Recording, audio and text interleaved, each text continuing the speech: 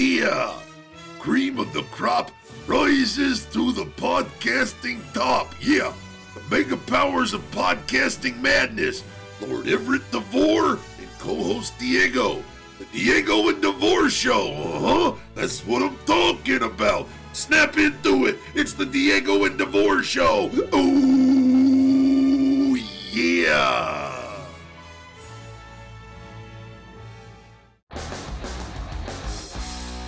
Pro wrestling, paranormal, and all things entertainment. From parts unknown, way unknown, here they are, Lord Everett DeVore and co-host Diego. They are the Diego and DeVore Show.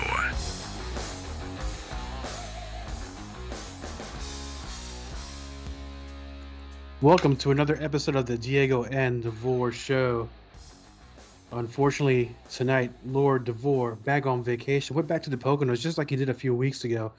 Actually, he tells me it's a lot warmer there than it is here, which is negative 10 and whatever over here. It's an awful thing here in West Virginia. Good for him. Got himself a nice new condo in the Poconos. But, I'm going to, instead of bragging all about what he does, let's get right back to the subject at hand tonight. While I was doing some show prep and some research tonight, I decided to use the Google machine. I wanted to see what was out there on tonight's topic because it can vary. So the very first thing that popped up, I hit enter, was American football player. Now, a majority of us, we know him as a football player, but the ones that love him and love professional wrestling, we know him as one of the Mount Rushmores of professional wrestling. He is a legend. On this episode of the Diego and DeVore Show, we welcome John Cosper, author of the book Wahoo. You can learn more about this book by visiting the website eatsleepwrestle.com.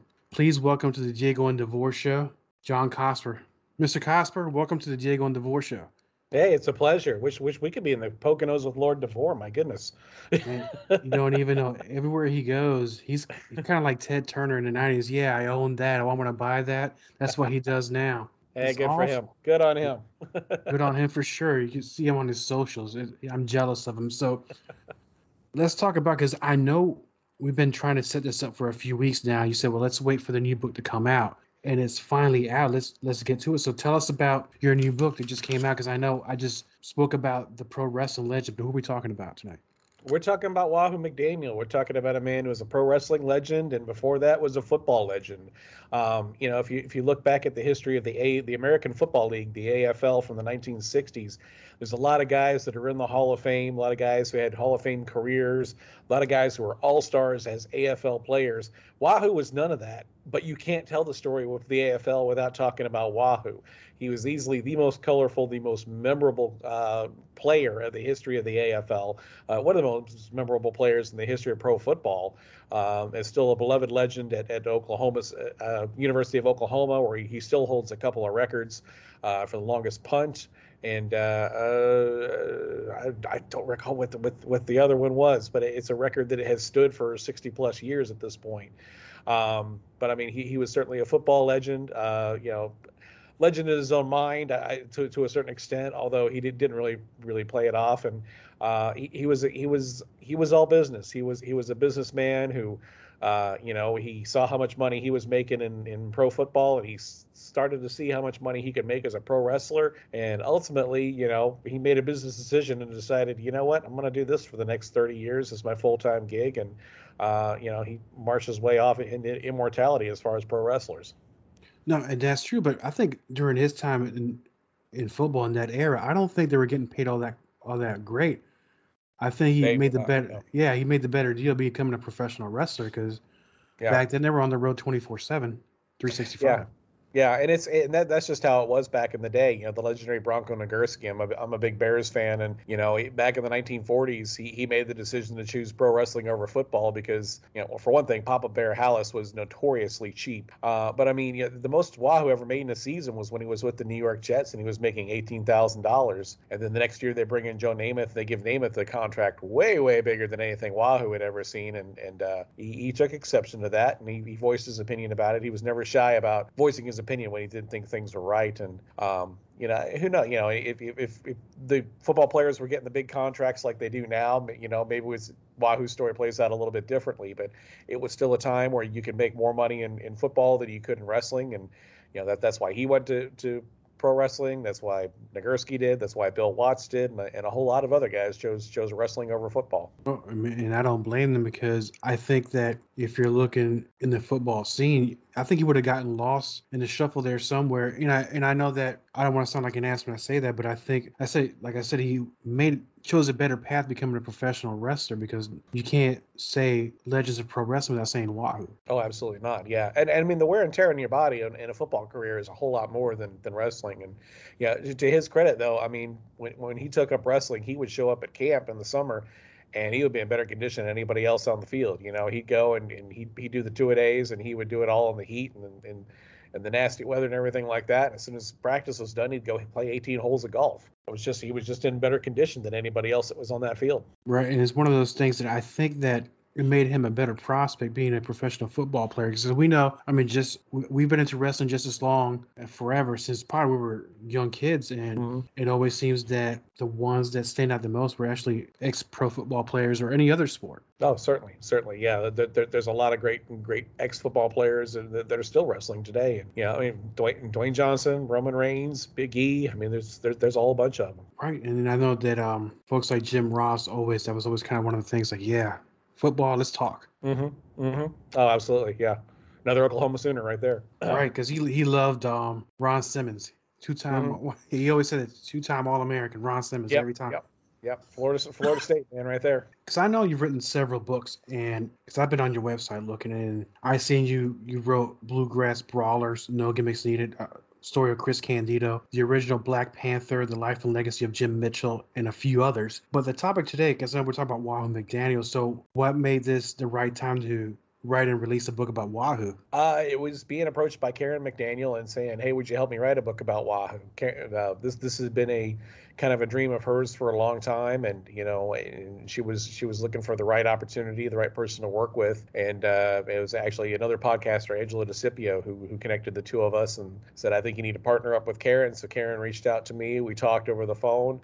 We clicked right away and said, "Well, let's write a book." And how was the process of that? Because there's tons of story about him. So how did you go about choosing the best stories to put in the book? It was all about with any life, you kind of start just gathering the low hanging fruit. You go looking for the interviews about Wahoo, the shoot interviews on YouTube. There was actually a shoot interview he did shortly before he passed away. I did a number of phone calls with Karen, a lot of personal interviews with her.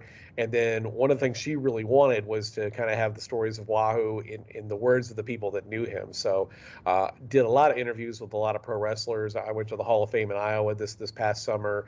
I got to talk to guys like Joe Malenko, Baron von Raschke, Rick McCord, guys that had firsthand knowledge of who he was and had known him. Got to talk to a lot of people on the phone, a lot of some fans and some journalists. A lot of people were everybody loved Wahoo, and everybody was more than happy to share their stories. So it was a process of going through and doing a lot of those interviews, getting the personal stories, getting Karen's personal stories, getting Wahoo's personal stories from the interviews that he gave.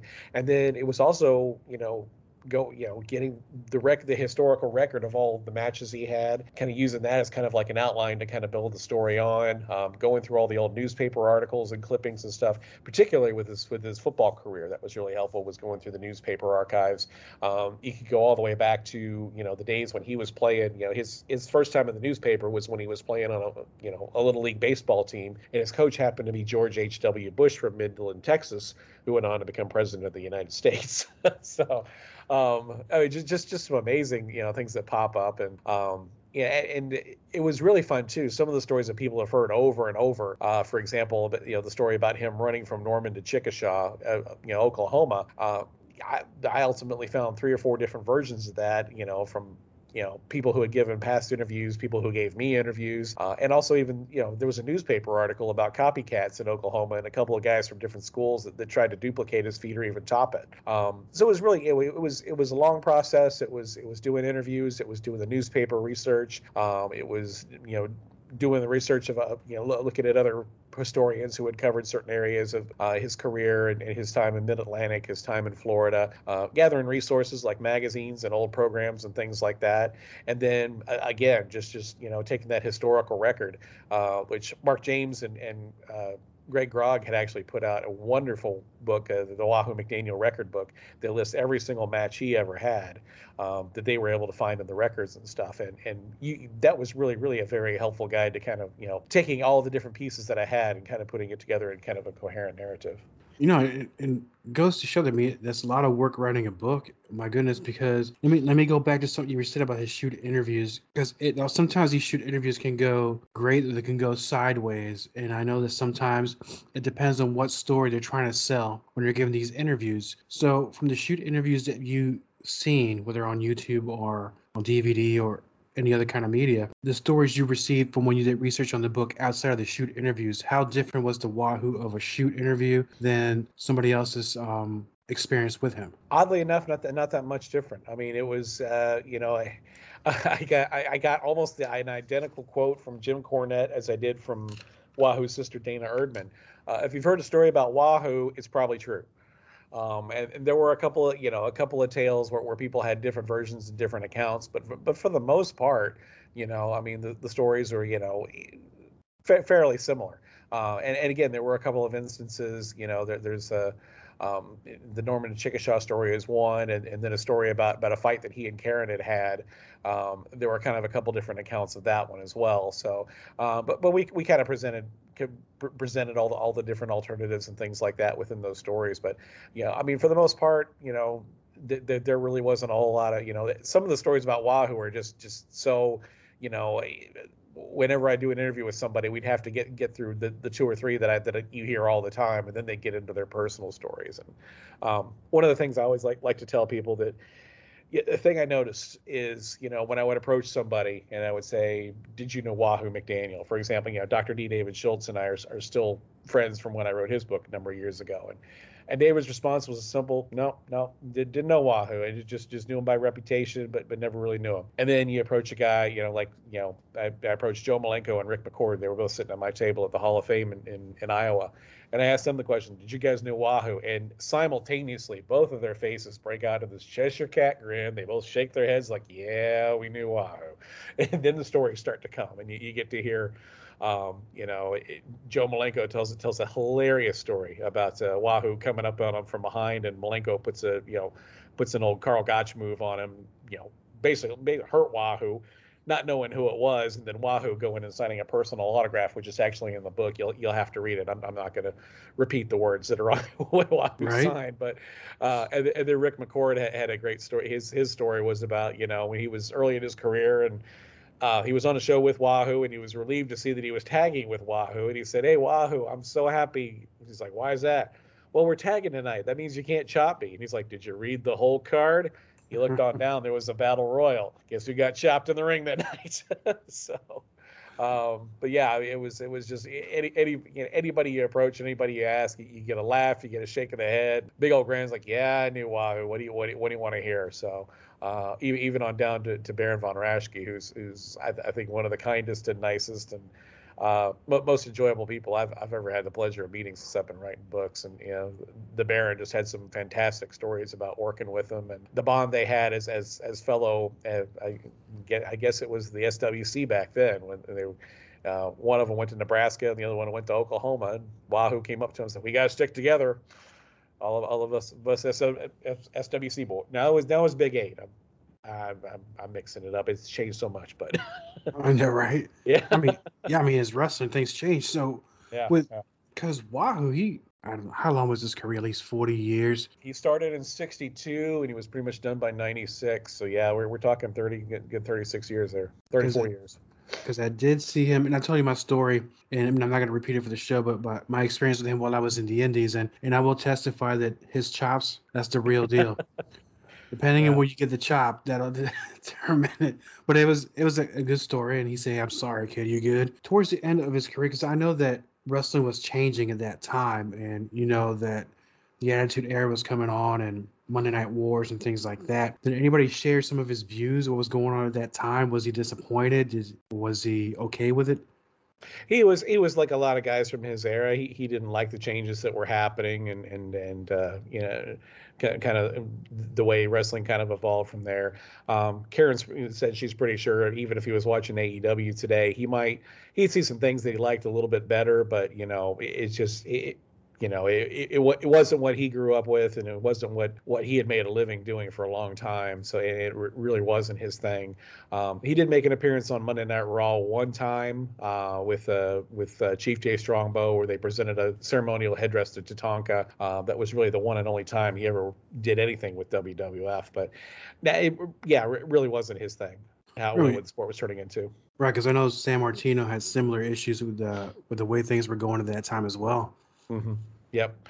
Yeah. And he, Wahoo had actually worked very briefly for the WWF in the 60s when Vince McMahon Sr. was in charge, and ended up walking out on him over a money issue where he felt cheated one night. And WWF ultimately ended up turning Joe Scarpa into Chief Jay Strongbow since they had lost Wahoo. But but I mean, like you said, he was just one of those old school guys. It just really wasn't his thing. But he was, your story talking about working with him. He was a guy who, looked out for the little guys. The rookies. He wasn't a guy to take advantage of younger guys. And if you saw younger guys being taken advantage of, he'd step in and he'd help them to get even occasionally. Especially with somebody he had issues with himself. So. He never had a problem standing up for what he thought was right and defending other guys. He was willing to take the bullet and be the one to get fired, but for standing up for everybody. He got fired a lot for speaking his mind and saying what he believed. But that's just who he was. That's who he was in football. That's who he was in wrestling. He was, what you see is what you get with Wahoo. Right. And that reminds me of something, because I know when I first met him, I was kind of a little uneasy. I mean, I was scared of the guy for sure. I mean, he is who he is, and I was just a scrawny little skinny guy in the indies, but you learn a lot just by listening to him. Just like when I had my experience when I met Tito Santana, Honky Tonk Man, Greg Valentine, Bill Eadie. It's one of those, if you sit down and just listen to what they have to say, things start making sense. I had the same experience with Wahoo as well. Yeah. I've had a chance to talk to a lot of those guys as well, and it's I'll tell you, for me, there's nothing better than just sitting down and being next to two of those guys to listen to them talk and just listen to the stories that they tell you. And it's always a good thing too when I get a chance to talk with younger wrestlers and everything. Is you get a chance to be around these folks, listen to them, listen to what they're saying, and yes, the business has changed, but certain things still work, that have worked from the very beginning about the psychology of how things work. I was actually talking with Doug Basham earlier today, who's now training at OVW with Al Snow. And, the big thing everybody mentions to me about working with Al Snow and his form of training is he teaches them the why. Why do we do this? Why do we do this at this part of a match? Why do we do this? Why do we do that? Understanding the psychology of it and how that helps you to hook an audience to tell a story, to make them want to keep coming back. And, you're not just focusing on this one match, but you're looking long term and you're looking at the why of everything you do. It's just a really, I mean, it's one thing to go out and be able to do all the moves and this and that and put on a flashy show. But if you understand why you're doing things and why you don't do certain things all the time, that helps. That's what makes the difference between, being a pro wrestler and being a legend in the long run. No, you nailed it right there. Difference between a wrestler and being a legend. And with that, because it seems to me, and not to me because I love wrestling and I'm always watching the old tapes and what's going on, but it seems that the history, especially the time of Wahoo, that seems to be getting forgotten. But I think looking back, I think Wahoo still has a lot to give even today, as to teach people how the wrestling business works. Oh, certainly. I think that you can say that for anybody, from any of the past eras. I love giving, I've got the book on Elvira Snodgrass that I wrote that I've given out to a lot of the young ladies that are on the independent scene, and I've had a lot of young wrestlers either buy or I've given them copies of Jim Mitchell. But I tell them, it's like, go back and learn about these people. Go back and learn about characters like, Lord Patrick Lansdowne. He was the guy who originated, what became Gorgeous George and the Nature Boy and everything like that. He was the first person to really kind of have a character like that.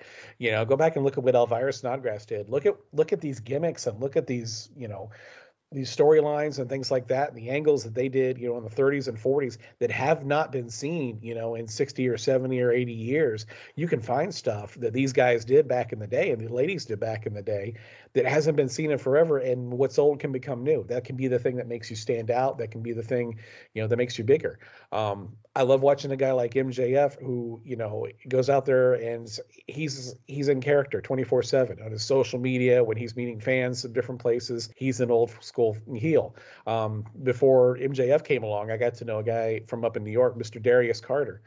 He doesn't sell gimmicks at the gimmick table. He's a heel. He's like, I don't sell gimmicks. Nobody wants to buy my stuff. I'm the bad guy, you know. And he's willing, you know, that's you know, for a lot of guys, that's their gas money. And you know, I certainly understand the heels that go out there and play nasty and then they smile and they take photos and stuff. They want some gas money to get to the next town, but he's willing to sacrifice that because he's trying to sell a character. He's trying to sell an image. And he just like MJF, he doesn't do shoot interviews. He does in character interviews. He's always Mr. Darius Carter.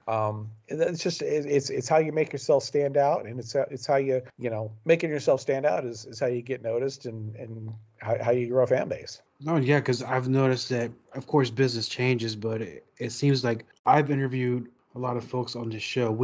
Lordship and I, it's almost come full circle to where a lot of the guys and gals are finally getting it, the business aspect of wrestling, and they're actually showing a lot of these old school attributes that people like Flair or Valentine, especially Wahoo, had. So it's refreshing to know that at least some in today's generation is actually doing their homework.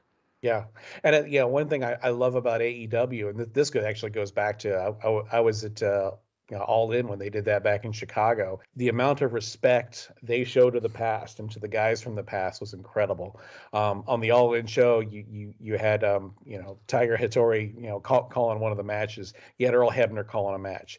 You know, during the big NWA title match, you had Jeff Jarrett in one corner and Diamond Dallas Page in the other. You know, when Tessa Blanchard came out, Tully Blanchard was at ringside with her. The best story I heard come out of that was Lanny Poffo. Lanny Poffo paid his own way to go there, paid his own way to have a table, you know, to be at the StarCast event that weekend. They approached him and said, hey, would you mind coming out with Jay Lethal? He's going to do his Macho Man thing, and you can come out as Leapin' Lanny. He did that, came out to ringside, and a couple weeks later, they sent him a check. You know, he didn't do it for the money. He did it for the fun, and he did it for the exposure. Because they're, you know, Jay Lethal's character honors his brother, and he just did it for kicks. But just showing that respect and going that extra mile. They've done a lot of, you know, had a lot of guest appearances by a lot of different folks. Kerry McDaniel actually got to go, you know, backstage and got the royal treatment from AEW. Tony came up and introduced himself to her and everything. They don't bring the veterans out and humiliate them. Like, you know, there was, I think it was about a year ago around this time when the WWF brought in Big Show and Mark Henry and had some young guy come out and just run them down the ring. Look at how old they are and they're retired and this and that. You know, putting themselves over at the expense of the legends who paved the way. You know, that's why Mark Henry went to AEW. That's why Paul White went to AEW. And they're using those guys, you know. I mean, you know, you see them on TV here and there and stuff like that, you know. And Mark has this wonderful time for the main event bit every Friday night, which, you know, I'm headed to the gym after this, and I can't wait to see him do it tonight. It's one of my favorite, you know, bits of the show every week. But you don't see Mark behind the scenes. He's working with these young guys. He's helping to train them, and he's passing on the knowledge that he got way back at OVW from Danny Davis and from Jim Cornette and from Rip Rogers, and sharing it with the next generation. You know, AEW cares what these guys have to say. They care about the legacy of these guys. And you know Arn and Tully and all of these guys that you see on television, they're not just making appearances and, you know, and collecting a paycheck. They're coaching, you know, they're agenting, they're teaching, they're, you know, and everybody in the backstage in that locker room, from what I understand, is open to listening. And you know, it's making a difference. Yeah, I mean, so that's pretty much, it seems that AEW seems to be blending the generations together, winning the hearts and minds of the wrestling fans. And I'm not going to lie to you, I haven't watched a WWF or E anything after WrestleMania 13. That's just my thing. I mean, it's hard to explain it. That's a whole show in itself, but it seems like there's a way to pay tribute to the past. And I know you got to do the favor, pass the torch, but you can do it without dogging the people that got you to the game. Oh, absolutely. Yeah, there's no reason to dog the past. If you're running them down, I mean, then why are you going to turn around and listen to them, And I say I'm working on, actually, you mentioned Bluegrass Brawlers, a new edition of that book, and I've been talking to a lot of the folks at OVW. Al Snow bought OVW from Danny Davis a couple years ago. He's brought that whole different attitude and a whole different mindset. And I mean, I'm watching guys that are working for him, guys that started out with IWA Mid-South, 20-year veterans like Cashflow and Isaiah. These guys are telling me how much they're learning from working with Al Snow, and what they're learning about, the psychology, about the why everything happens, and how to tell a story, and just the little things you do in the ring that really captivates an audience. And talking with Doug Basham earlier today, Doug's telling me that, he kind of, Al kind of threw the bait out there and kind of slowly reeled him in and hooked him in. And, now Doug's teaching the advanced class over there, basically taking over his mentor Rip Rogers' old role. But, he's telling me the things that he's learning from Al. And if you watch OVW television on Fight, or if you watch one of their specials or anything like that, you're going to see a very different show than what you see on Monday Night Raw or SmackDown. You're not going to see, the same spot in every match. You're not going to see a whole lot of talking. You're going to see, good wrestling, and you're going to see different types of finishes, and you're going to see some real creativity. I was there a couple weeks ago at a TV taping. They had Jesse Goddard versus Jake Oman in the main event, and the finish of this match was just if you remember the old Eddie Guerrero bit where he smacked the chair, he tossed it to Mr. Kennedy, and he laid out. Yeah. Jesse Goddard does that bit. He smacks the chair, he tosses it to Jake Oman, he lays out, waiting to be disqualified so that that Jake doesn't get the win and thus get a shot at his title. Well, Jake takes the chair because the ref's not looking. He smacks it. He drops the chair and he lays out. So both these guys are laying out. The referee turns around. There's a chair laying there. Both guys are knocked out. Referee turns around to find out what's going on. Jesse and Jake sit up there pointing their fingers at each other, yelling at each other. And just at the same moment when the refs turn around, they both lay back down. It was just such a creative and fun twist on the spot that we've all seen and loved 100 times. And just taking it, just put that little twist on it. And yeah, I'm telling you, anybody out there who's into watching and wrestling on the internet, go to Fight and give OVW a shot, because they've got some incredible talent there. Isaiah, Cashflow from IWA Mid-South. They've got some young wrestlers, particularly the women's division. They've got Haley J. They've got Charlie Cruel. They've got Haley Shadows, Ari Alexander, Judy Ray Hendricks. Some incredible talent there that's going to be changing and becoming the faces of the business in the coming years. Yeah, and speaking of OVW, because we had Reverend Ronnie Roberts here last year, and he's a hoot. And you want to talk about a guy that has got a passion for the business and loves wrestling. There's a guy to talk to. So it seems that, this is my opinion, maybe you can share yours, that wrestling got a little bit lost where you were herding cats, but it seems like we're going back to the fundamentals again. I think, okay, we're a little out of control. Let's bring it back to what makes sense.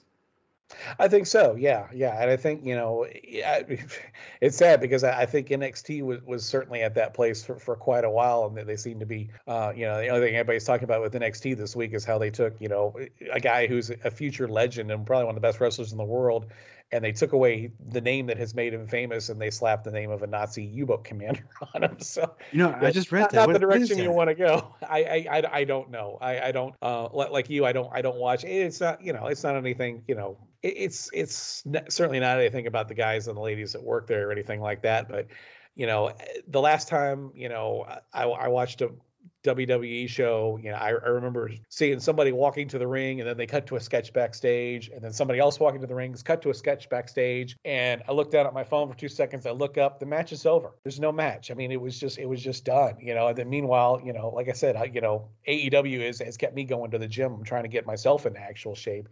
They keep me going to the gym on Wednesdays and Thursdays. They do an hour-long Broadway with Daniel Bryan and Hangman Page. And keep it entertaining at the same time. Yeah, and I get wrestling. The other night I went early because I wanted to see Moxley, and I actually stayed longer than I normally would have because there's this mixed tag match with Orange Cassidy, Chris Statlander, Adam Cole, and Britt Baker. And it's just, I enjoy watching wrestling. I enjoy watching what they're doing. I get the same from OVW. I get the same from watching Impact. There's a lot of people at Impact that I've watched from the Indies that I love seeing them up there and seeing them succeed.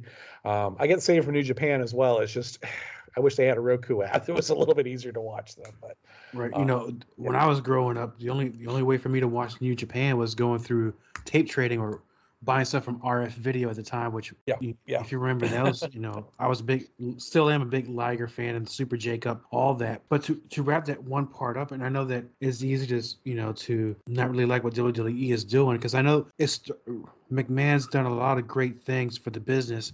He's created a lot of great wrestling memories. It just seems like it was a wrestling company that had a TV show. It's just not converted into it's a TV show that just happens to have wrestling in it. Yeah, and not very much. And there's so many talented people there, and there's we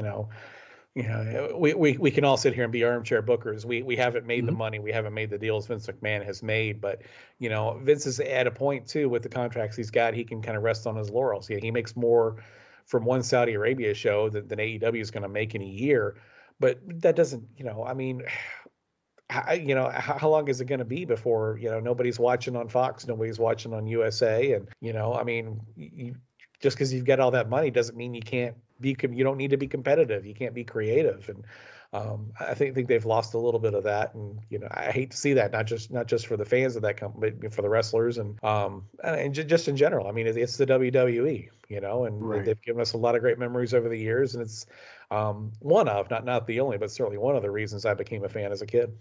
Yeah, and it's not about, I don't hate Vince or what they do. I want them to come out great, smelling like roses, and create more WrestleMania memories. For my grandkids down the road, I want them to be wrestling fans as well. And you don't want any of those guys to be unemployed either. The great thing about right now is there's so many companies and there's so many places for people to be employed, but it seems like every week they're releasing a roster full of wrestlers. So, But you know what? Again, He's a survivor. Vince is a survivor, so Mhm. I'm sure he'll come out okay. But before we continue, fans of the Diego and Divorce show, this is normally where I would try to pitch you some sort of a product. Come visit our website, but I'm going to pitch you something. On Sunday, March 13th, 12 p.m. to 3 p.m., we will have the first ever Diego and Divorce show meet and greet. Join his lordship, Lord Everett DeVore, and co-host Diego, that's me, with special guests Mad Max Morrison and Anthony Athens. We're going to be at the Strasburg Flea Market, 110 Massanutten Street in Strasburg, Virginia, 22657. These two guys, Mad Max Morrison and Anthony Athens, they're future superstars.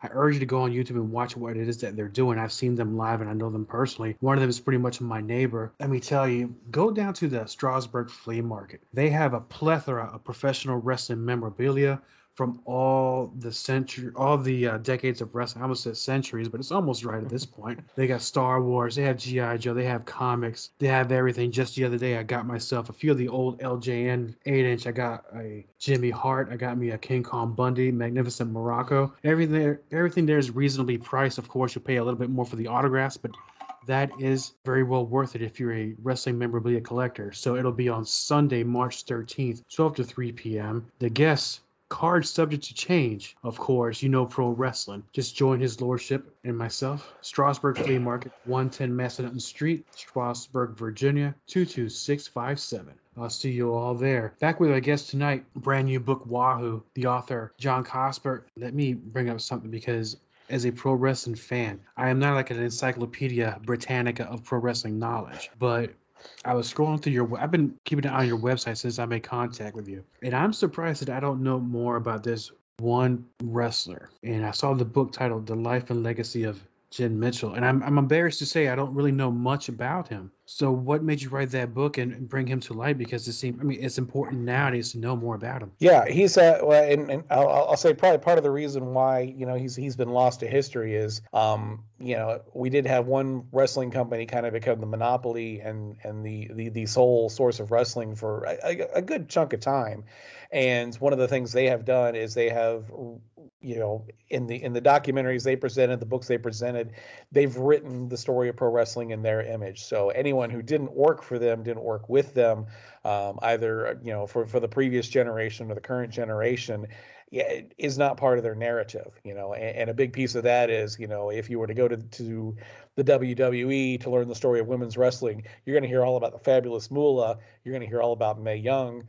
And you'll hear that Mae Young was main eventing back in the 1940s and selling out buildings. But what they're not going to tell you is that Mae Young was selling out those buildings because she was opposite Mildred Burke, probably the greatest women's wrestler of all time, and a large part of that is, they gave the microphone to Mae Young, and they gave it to the fabulous Moolah, and neither one of them liked Mildred Burke. So of course they're just not even going to bring her up. But, getting to Jimmy Mitchell, he started his career, and he pretty much wrapped up his career right about the time that television was coming in. So he really wasn't a part of television for very long at all. He was a African American from Louisville, Kentucky. Got started in the wrestling business somewhere around the late 1920s, making some appearances at the Savoy Theater in Louisville. And then he got connected with Jimmy McLemore, who was a promoter up in Indianapolis, was also a magician and part of I don't remember the name of the organization, but this national organization, Magicians. He was their lawyer for a long time, but McLemore really kind of took him under his wing. By 1932, Jim Mitchell was main eventing shows in the Indianapolis area, became a big star in northern Indiana, the Northwest Ohio, Michigan. Went on to become one of the biggest stars out in California in the 1940s and had a huge feud with Gorgeous George. Matter of fact, it was August 24th, 1949. The two of them were wrestling. Gorgeous George threw Jim Mitchell out of the ring, wouldn't let him come back in, kicked him in the head as he was trying to come back in. A fan raced in the ring to go after Gorgeous George. Gorgeous George knocked him down, and the fans rioted. Mitchell and Gorgeous George were able to escape to the back, but I mean, the fans fought until about 2 or 3 in the morning. There were a couple of people injured. There was a little bit of bloodshed. Nobody killed, but a few people sent to the hospital. A couple of lawsuits. I actually own the program that was handed out that night at the Olympic Auditorium. I have the letter that Jim Mitchell received from the California Athletic Commission ordering him to appear to answer to his part in inciting a riot at the Olympic Auditorium. Jim Cornette actually bought backing up, long story short, there was a guy in Toledo, Ohio, who bought Mitchell's house long after Mitchell had passed, actually after his stepdaughter had passed away, and it was in foreclosure at the bank. Bought it as a flip, and he found, just hundreds of pieces of memorabilia that belonged to Jim Mitchell that I kind of helped him to catalog, and we sold a lot of it on eBay. I kept a lot of it, kept a few things, purchased a few things from him, and scanned absolutely everything. So, which was a big part of how I was able to even tell this story.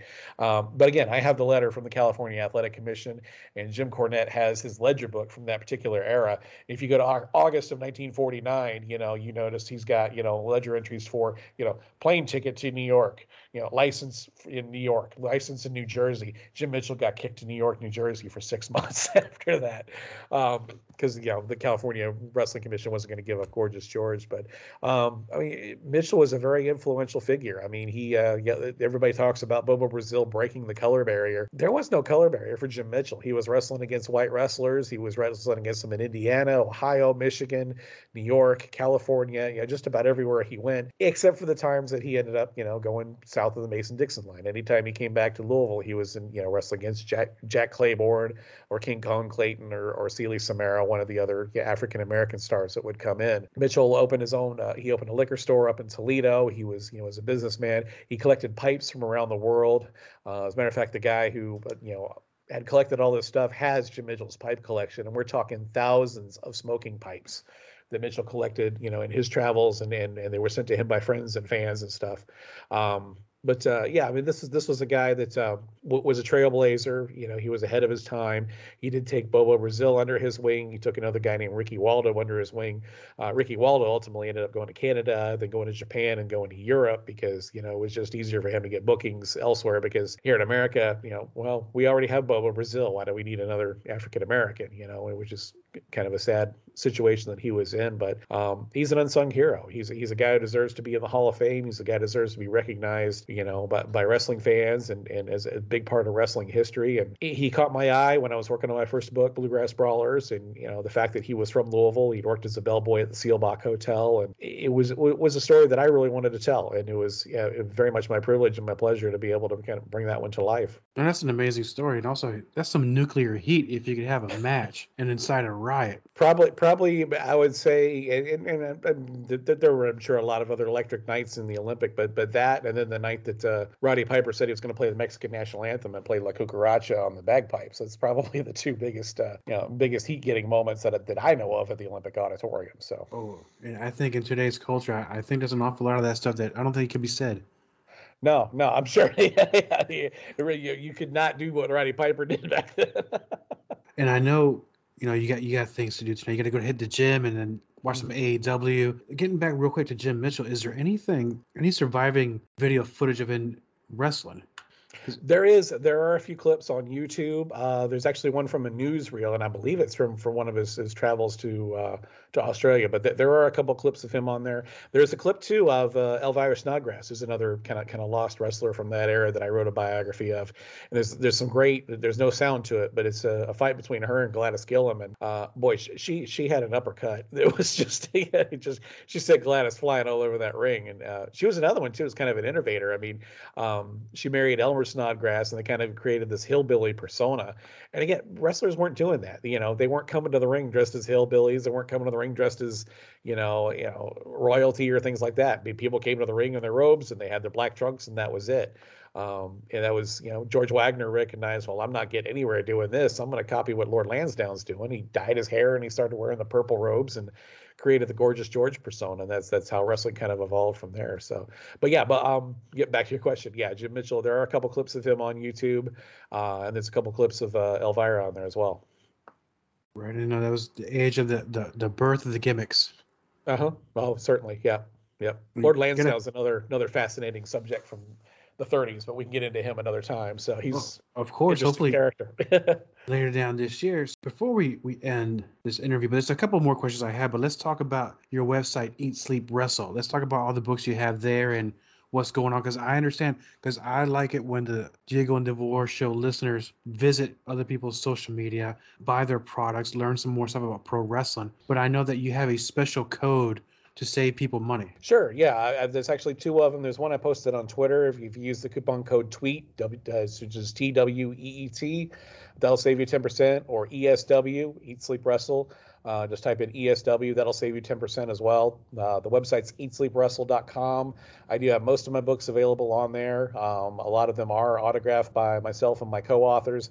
I've got just a handful of Tracy Smothers signed books still available. Of course, he passed away a year and a half ago, but I do have a handful of his still signed. Princess Victoria's books, I've got them signed by her. Wahoo's come signed by myself and Karen McDaniel. Chris Candido's book is signed by myself and Johnny Candido, who co-wrote the book with me. But yeah, if you want to come to eatsleepwrestle.com, check out some of the books we've got. I just actually took Bluegrass Brawlers off sale right now because there is a second edition coming in a couple months, much expanded from the original version. I cannot wait to get it out. The new cover, I'm working with an artist that I've worked with in the past, Adrian Johnson, and it's going to be really cool. But very excited to get that one out here in a couple months. But Wahoo's out now. Candido, Tracy Smothers, the Black Panther, Jim Mitchell, cousin Elvira Snodgrass, a whole lot of stuff available if you want to come check it out. All right, I urge the Diego and DeVore show listeners definitely visit eatsleepwrestle.com and learn a little more about this crazy industry of pro wrestling. It's a lot of beautiful stories. Each book tells a very detailed history of each performer. So, and one more question before we go, and I know it might be a silly question. It's almost like asking a wrestler, well, who influenced you to become a wrestler? My answer is always going to be Bret Hart. You're writing books, and then say you're walking down the street, driving around, and you're thinking, you go back to your memory banks, and you're saying, write about a book about this person. So what is it? What when lightning hits you, how do you choose who to write about? A lot of it in the last couple of years has been people coming to me. Tracy Smothers was brought to me by a friend of his, Tim Dennison. Scott Teal actually connected myself and Vicky Otis, Princess Victoria, and then Angelo Despirito connected me with Karen McDaniel. But sometimes it's who's got a story that fascinates me.